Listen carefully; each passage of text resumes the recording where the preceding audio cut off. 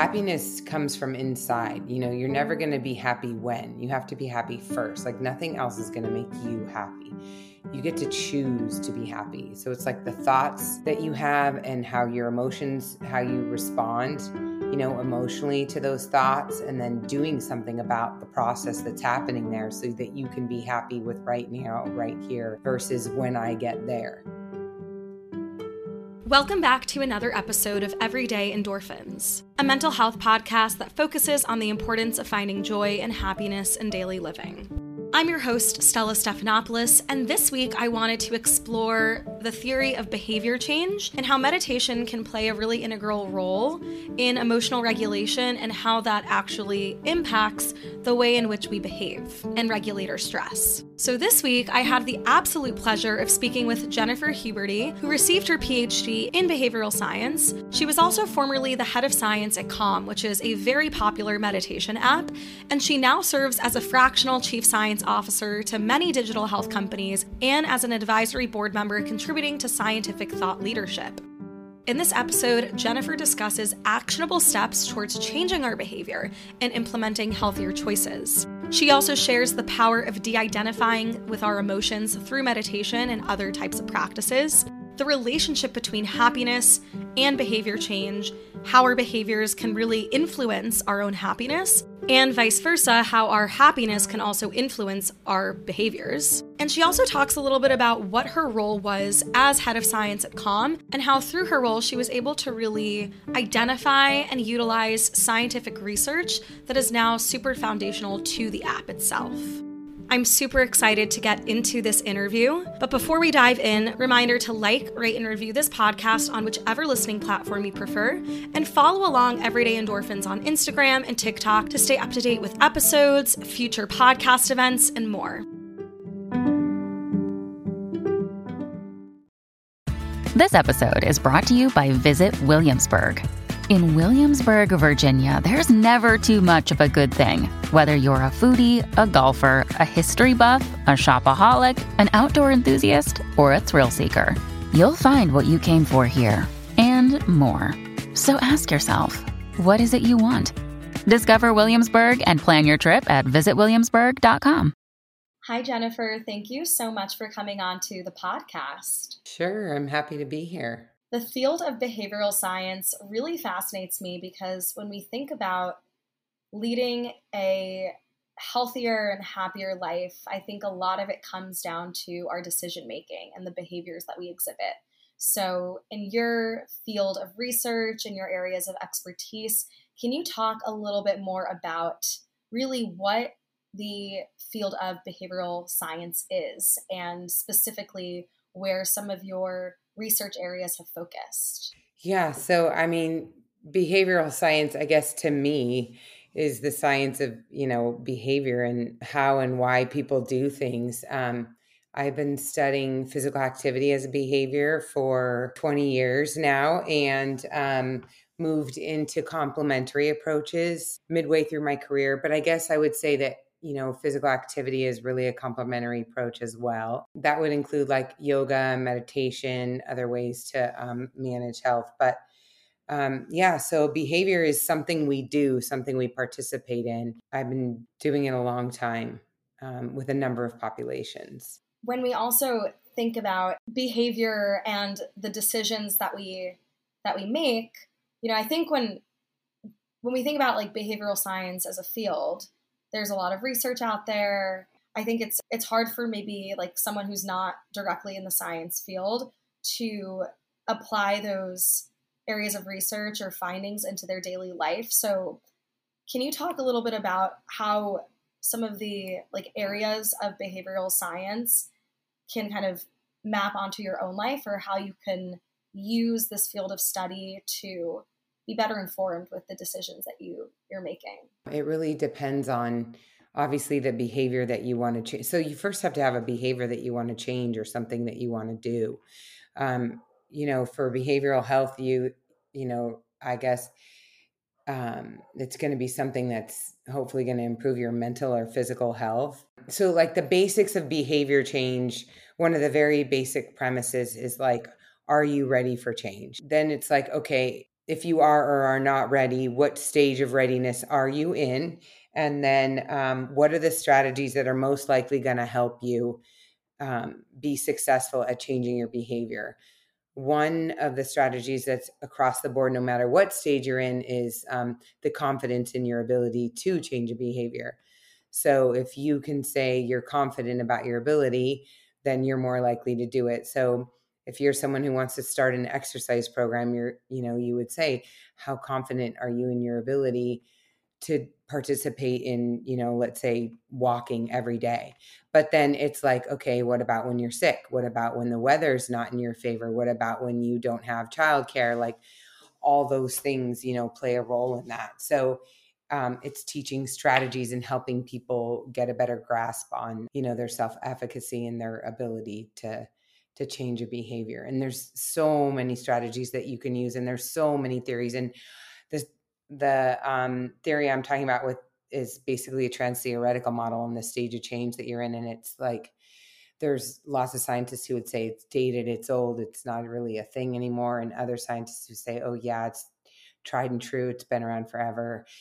Because there's so many behavioral theories that bring in so many different aspects. Like self-determination theory is about, it has a component of autonomy and being able to choose. And so it's like, pick your weapon. It doesn't really matter as long as you're teaching the skills of like, okay, this is a behavior and there's specific strategies that you can use to help people participate in behaviors. Yeah, I love that you mentioned self-efficacy, because that's exactly what came to my mind when you had mentioned, the ability to make a behavior change firstly does come from whether or not you have the confidence in your ability to implement those changes.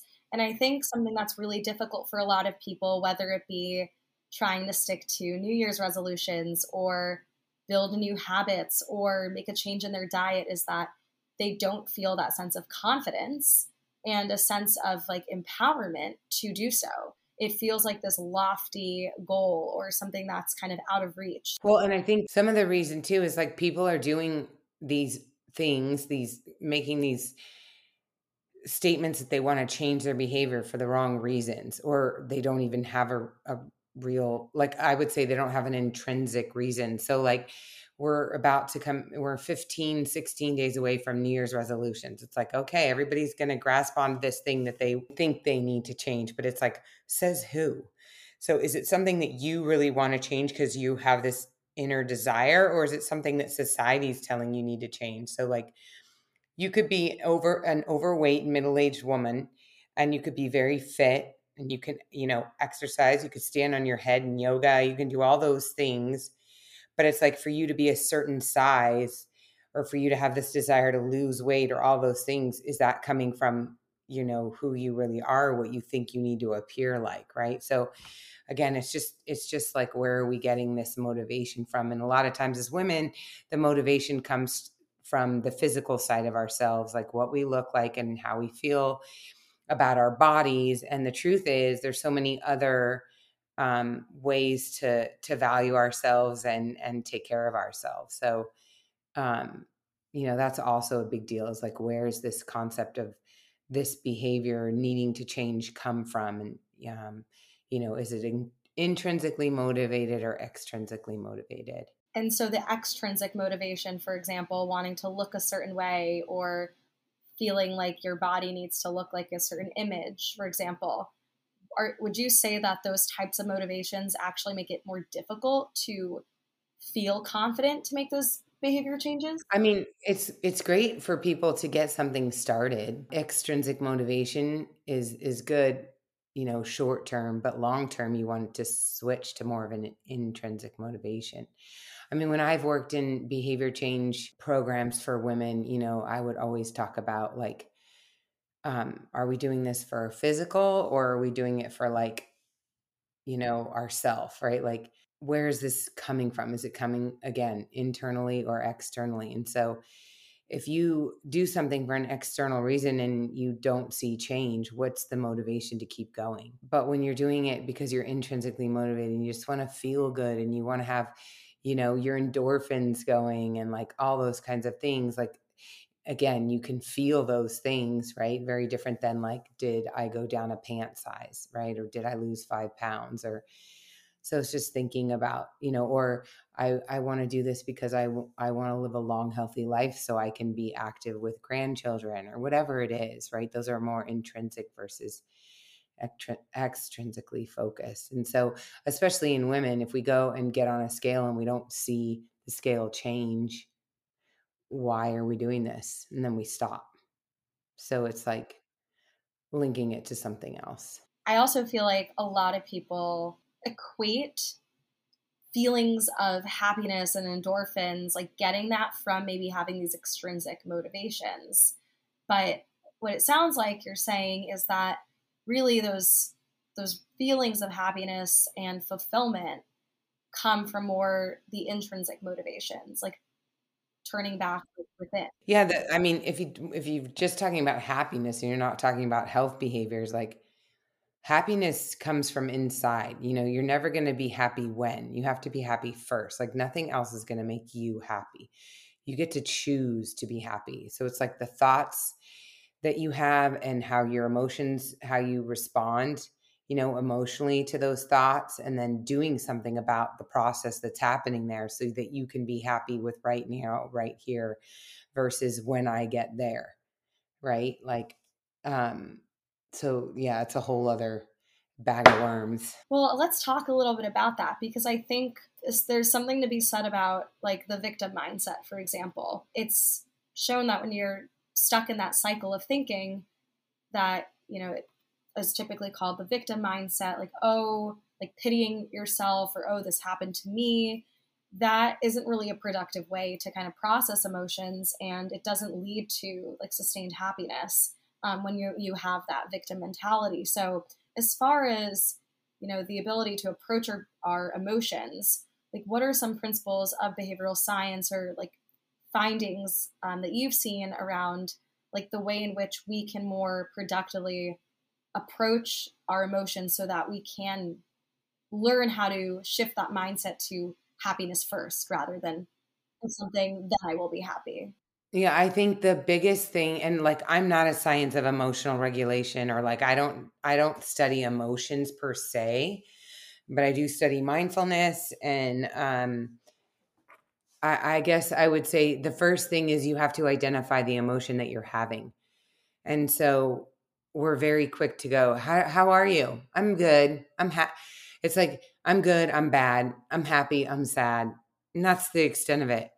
But like, if you really think about the emotion that you're having in the moment. So it's like, I remember one time I was at the hospital and I had to be checked in for a colonoscopy. I think it was those wonderful things that we have to do. And I remember they were running late and she kept telling me my appointment, like I was going to be up in a minute and blah, blah, blah, blah, blah.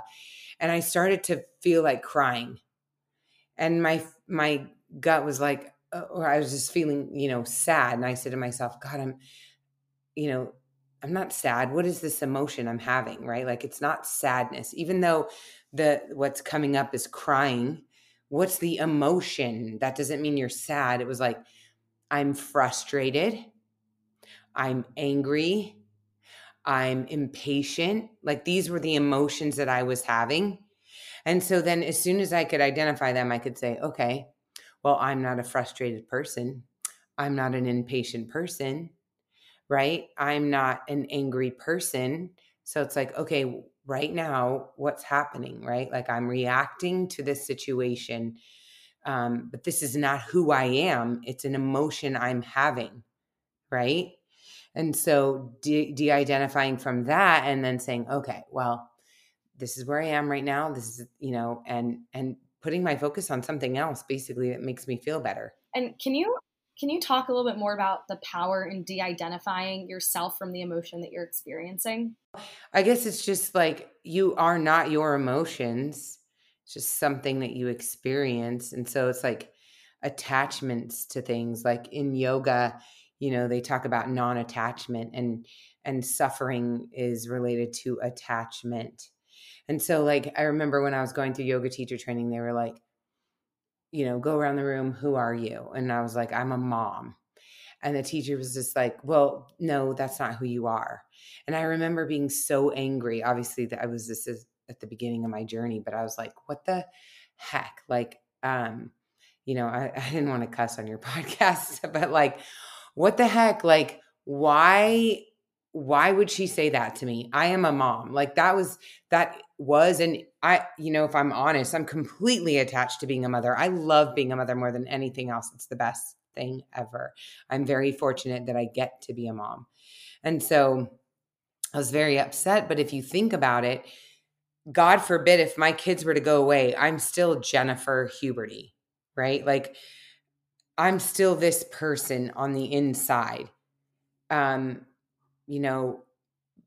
a mom isn't who I am. Being a research scientist or a fractional chief science officer, that's not who I am, right? Like it's like really thinking about the fact that, you have to separate yourself and non-attachment. Yeah, I also got my yoga teacher training, and that was a big part of some of the lessons we'd learned in like the philosophy of yoga and how it's so like culturally tied to Buddhist principles and Buddhist philosophy.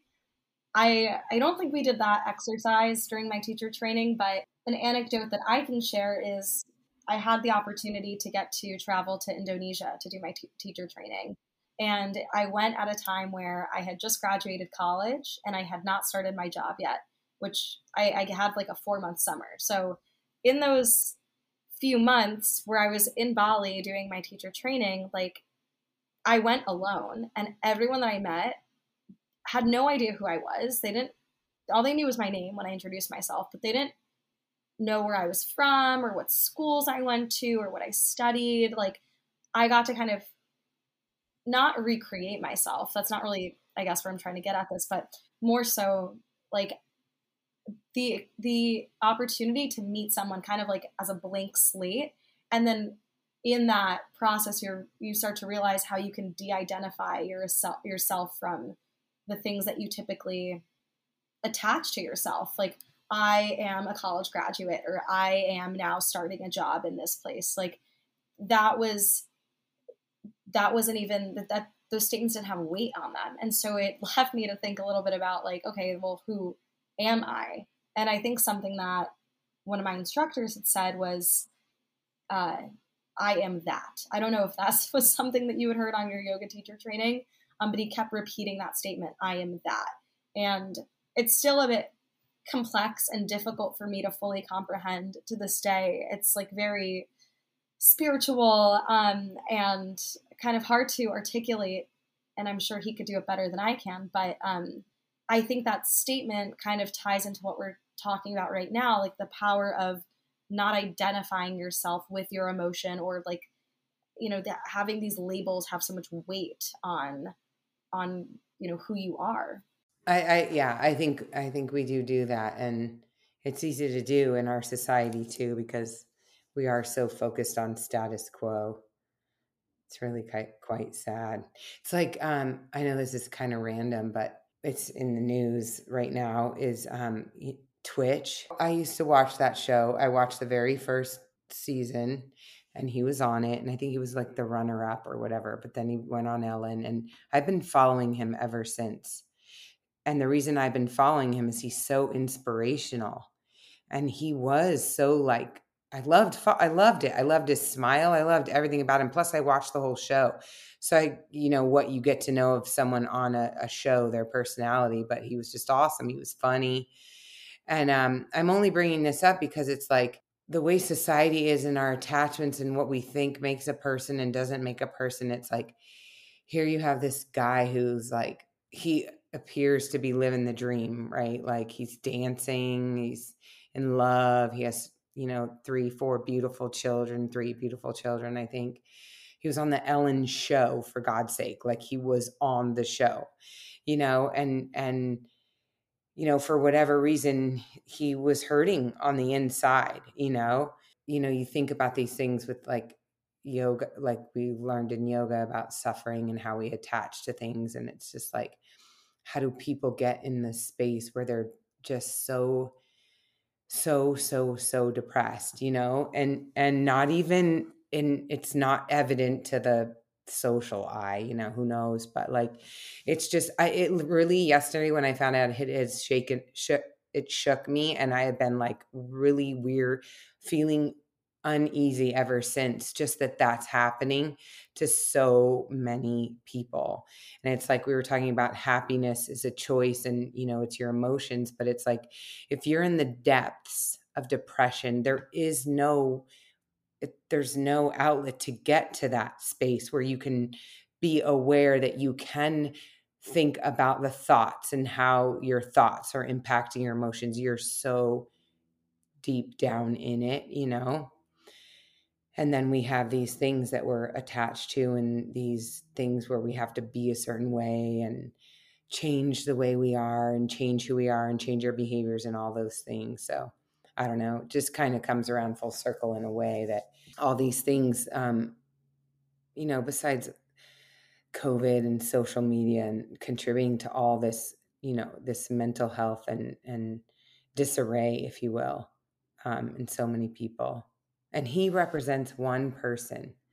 And there's so many people that are just like him that aren't famous and aren't wealthy and aren't, or are, I guess, but it's just kind of crazy. Yeah, it's a great point that you bring up. And it kind of reminds me of something I had discussed in an earlier podcast episode around like looking at mental health, specifically anxiety and depression, kind of on the spectrum.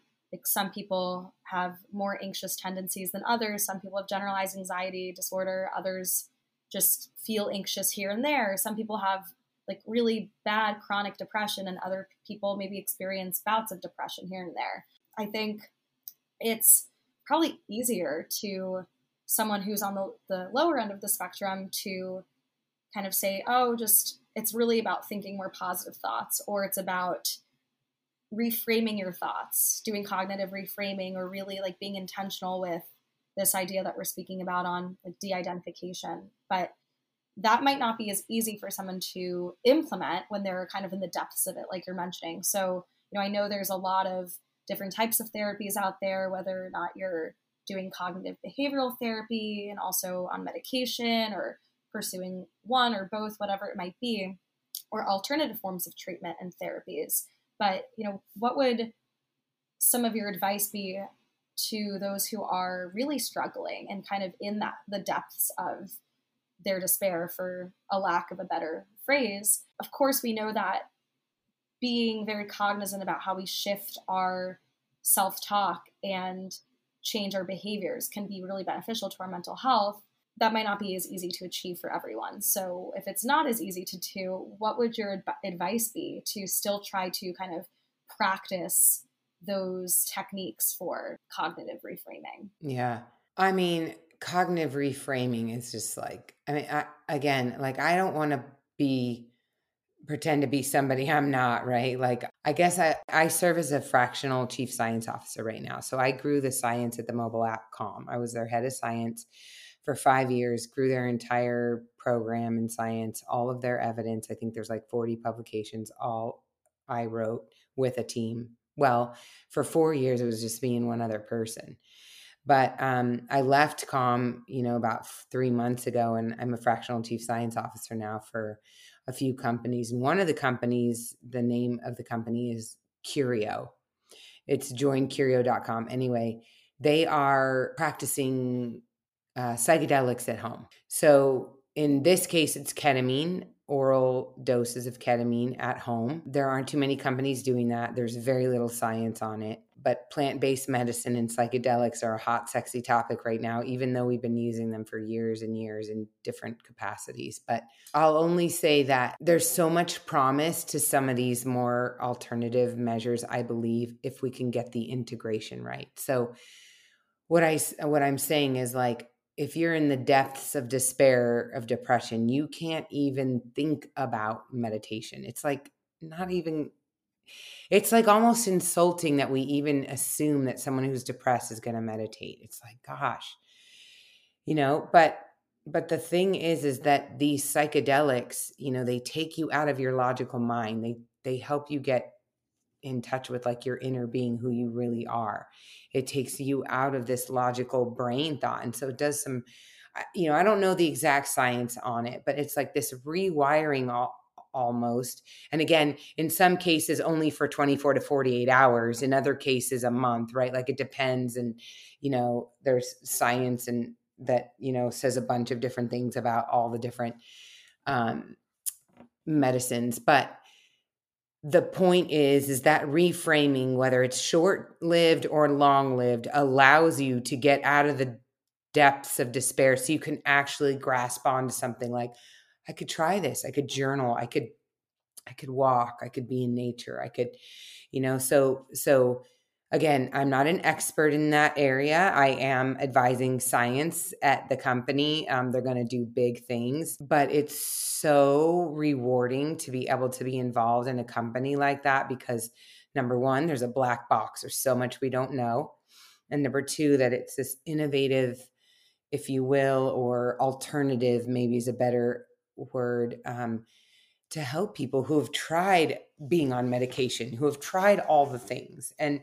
But I say again, the integration is going to be the piece. And what is integration? Full circle back to the very first question you asked me. It's behavior change. You have to change your behavior. You have to start to shift your thoughts. You have to start to get in touch with the emotions that you're having. You can't do that from a state of numbness, right? You have to do it from a state where your wiring is working. And so this is going to allow people to do that. But if we don't teach with the use of psychedelics about how to integrate, like, what does that mean? I just realized something about myself, about my life, about my inner being, about my soul. What do I do with this information? How do I execute on this? How do I ignore this? What do I do with this? And when it comes up for me in different places, what do I do with it? And so the practices like journaling, the practices like meditation, the practices like exercise, having a coach or a therapist or someone to, talk therapy, if you will, like those are all good integration strategies. You just have to do it, which means you have to make a commitment, which means you have to overcome barriers, which means you got to set goals, which means you have to, build up your self-confidence, your self-efficacy. So it's like full circle. That's all part of those things. Yeah. The area of psychedelics in research and helping with chronic depression and other mental health illnesses is really fascinating to me. So I'm excited to see how that's going to continue to evolve in the next few years. I know you mentioned that you were, the head of science at Calm, and I love Calm. I also love meditating, and it was so nice to get to just meditate like every morning on the yoga teacher training. Like, I feel like I never have the time now, which I know is... You got to make the time. Exactly. It's something that we all say, like, I don't have the time. I'll get to it tomorrow, and there's never tomorrow. So something that I'm trying to do is like get back into a better meditation routine. But can you talk a little bit more about, what it was like being the head of science at Calm and what that really means? Like what your day-to-day looked like and how you helped to really develop the science that was foundational to the app. When I started working there, one of the biggest things, this was a while ago, was, they were doing Calm sleep stories. And they're very popular for that. And a lot of celebrities read sleep stories. They were just a hit, everybody loved them and people were falling asleep. And anecdotally, it sounded amazing. Like women were just like, oh my gosh, I can go to sleep listening to Matthew McConaughey any day. Like, I don't even need my husband. So it was a popular thing. But then I said, look, people are saying they sleep better, but do they sleep better? Like, shouldn't we measure that in some way, shape, or form? So that's an example of, okay, let's do a randomized control trial with sleep disturbed adults and let's see if they actually do sleep better. And so we did, and we published it, and adults did sleep better. So that's just an example of like some of the things I was doing is just like, and I actually, to take it out of just one company, it's like, that's what I do now. It's like, this is what we do for our customers. Okay, are you sure? Yes, I'm sure. Okay, let's test it and make sure you do. And there's so many ways to do that. I posted something on LinkedIn yesterday about revenue generation, where everybody's like so worried about generating revenue with science, and can you do that? And yeah, you can. That's what science is for. It's not direct, but it's for that. And so that's what I was helping Calm do. That's what I'm helping other companies do, is evidence for what they're doing. Curio, and the psychedelics, all that stuff. What's been one of the most surprising things that you've seen out of the work that you're doing now, like helping to basically prove the efficacy or, the mental health and health benefits that are coming out of these companies that you're working with? I mean, I would say it's very rewarding working with different companies because, they're startups and the CEOs are like super pumped about their ideas. They're so driven. They're so motivated. I guess what I would say is surprising is that so many companies want and need my services.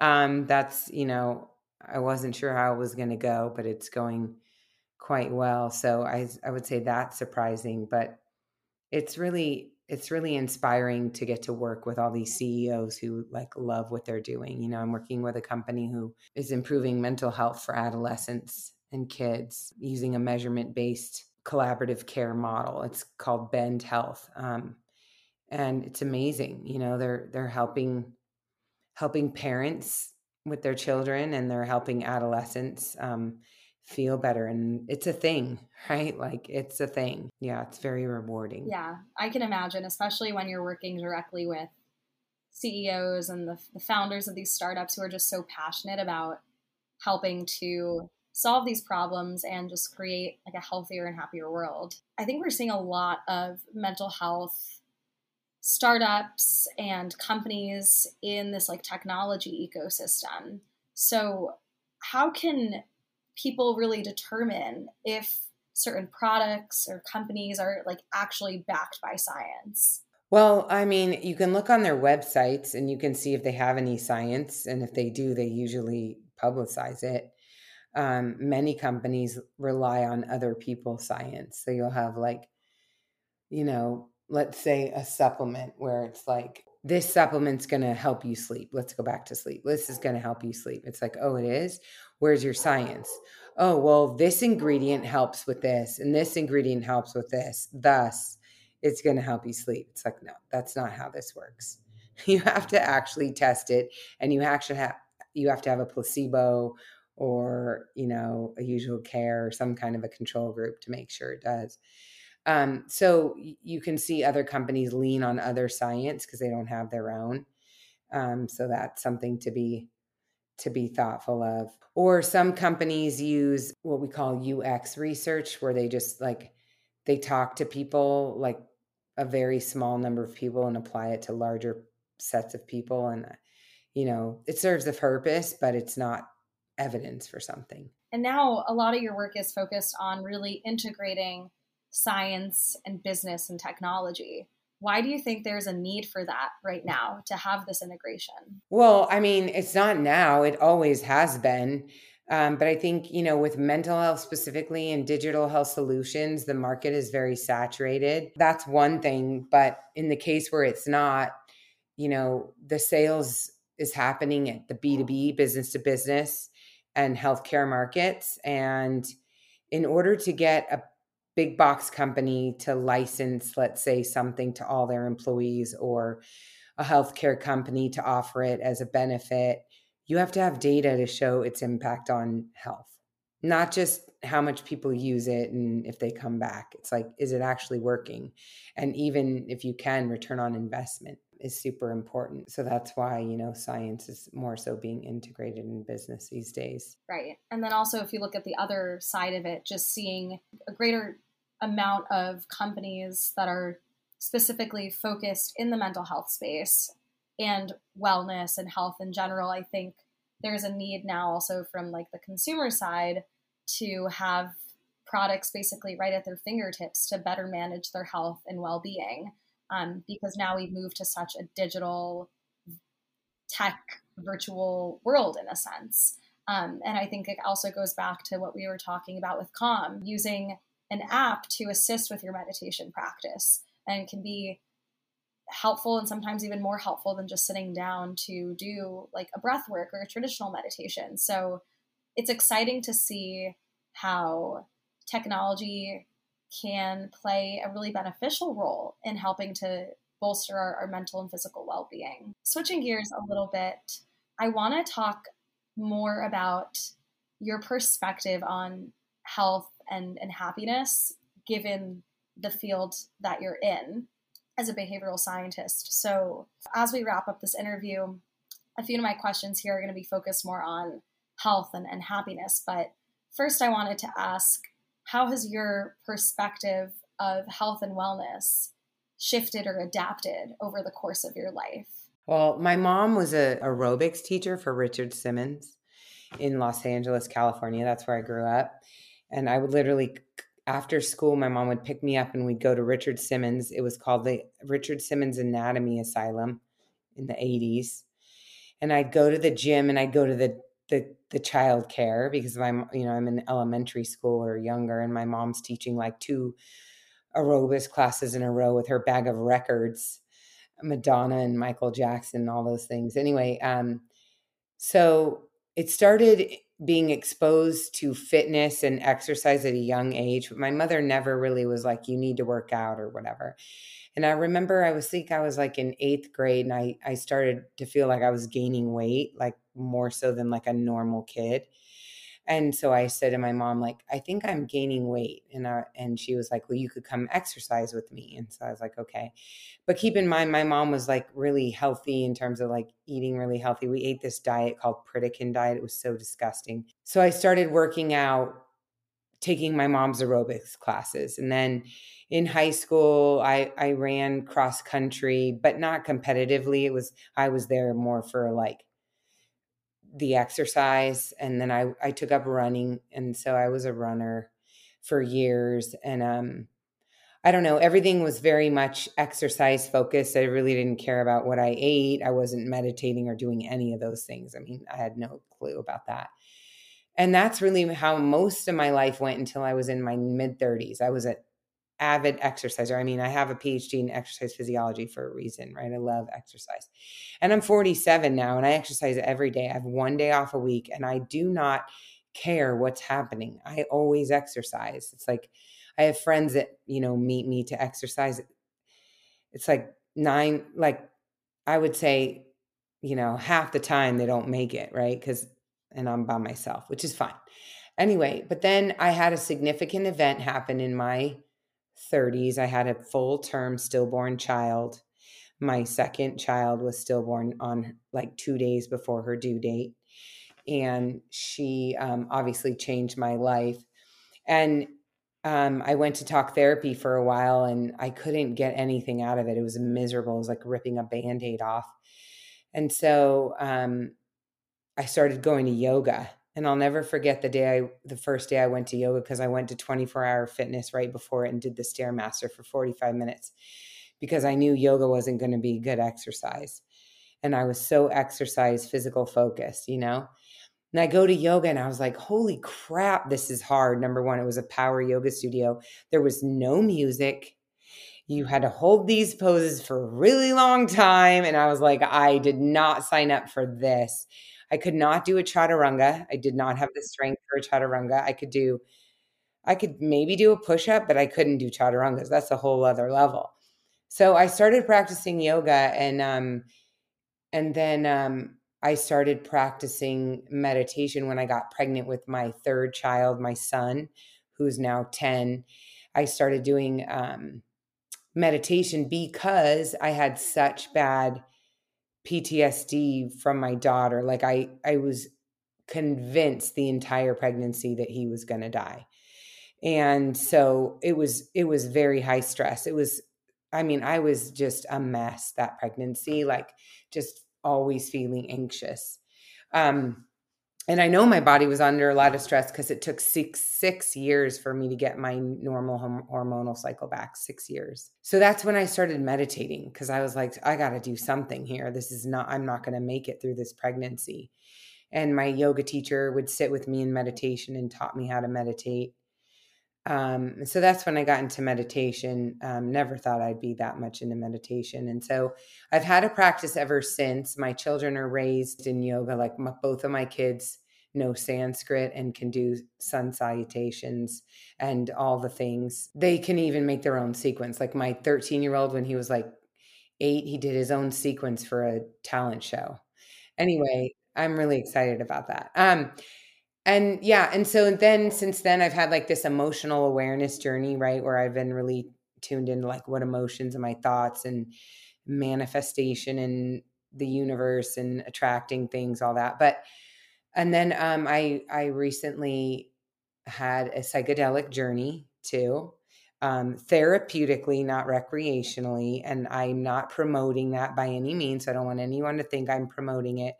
I just had the experience, and I can meditate until I'm 90 and I can do yoga till I'm 90, but I would never have gotten what I got out of that experience. But again, I'm doing the integration. I was doing the integration before, so I'm just doing it still.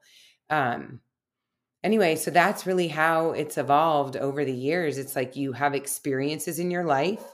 They work or don't work for you, right? And then you have to do something different to get something different, right? So yeah, I kept shifting my health and wellness. And like I said, I'm 47. I wake up most days, I meditate, 5-6 days a week.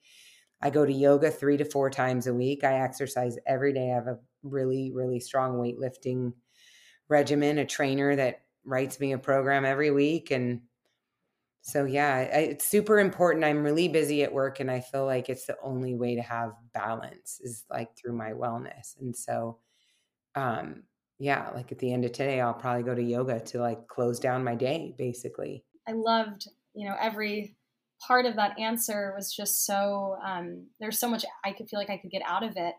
And, I didn't even know how much of an avid yoga practicer you were. The fact that your kids know Sanskrit is so cool. Oh, yeah. They don't have a choice. They have to go to yoga once a week. They do not have a choice. They have choices in my home, of course, but I've shared with them that like, this is not something you get to choose. This is something you have to do, and that you'll thank me when you're 30. I got into yoga when I was young, actually. I started going with my mom when I was about 8 or 9 years old, but I had no idea really like the benefits of that practice until I could really conceptualize like how beneficial yoga was for me. Yeah. So I love that you shared that anecdote, because I feel like so many people have such a similar experience. Like once they really take away their preconceived ideas or assumptions of what yoga might look like for them and really just go into it with an open mind, you'd be surprised what the practice can do for you. I know we're coming up on time here. So the final question that I wanted to ask you, Jennifer, is a question that I ask every guest that comes onto the podcast, really focused in on happiness, endorphins, and finding things in life that bring you joy, the central theme of the show. So what is something that brings you a bit of endorphins every day? I mean, 100%, like 100% my children, 100%. And then second to that are my 3 dogs. I got to pick my kids my husband too. He's like, but my kids, like I mean, they're 10 and 13. I am so blessed to have children, and like, yeah, 100% it would be my kid. I just like, I think about them during the day. It's kind of weird maybe, but I think about them during the day. I'm excited for them to come home. It's the best thing about working remotely is I get to be here when they get home from school. I get to be here when they're off to school or take them, just watching their faces, engaging with them as they become themselves, these really cool human beings. Yeah. It's the best happiness ever. What a great answer. I've had some parents on the podcast also share their kids, and that's just such a lovely, lovely way to close out this episode. Where can my followers and listeners connect with you and stay connected with all the great work that you're doing? Yeah, thank you. I'm on LinkedIn, Jen Huberty, and also I have a website, jenhubertyphd.com. But those are the 2 best ways. I'm on Instagram, but it's mostly pictures of Arizona and pictures of my kids. It's not really too much work related, but yeah, Jen Huberty is where I'm at in most places. Amazing. Well, thank you so much. It was such a wonderful opportunity to get to have you on the podcast. And I look forward to just continuing to learn more about all the great advancements that are going to continue to happen in the space of technology and science and mental health. So really, it was such a pleasure getting to have you on the show. Yeah, and thank you for asking me. I appreciate it.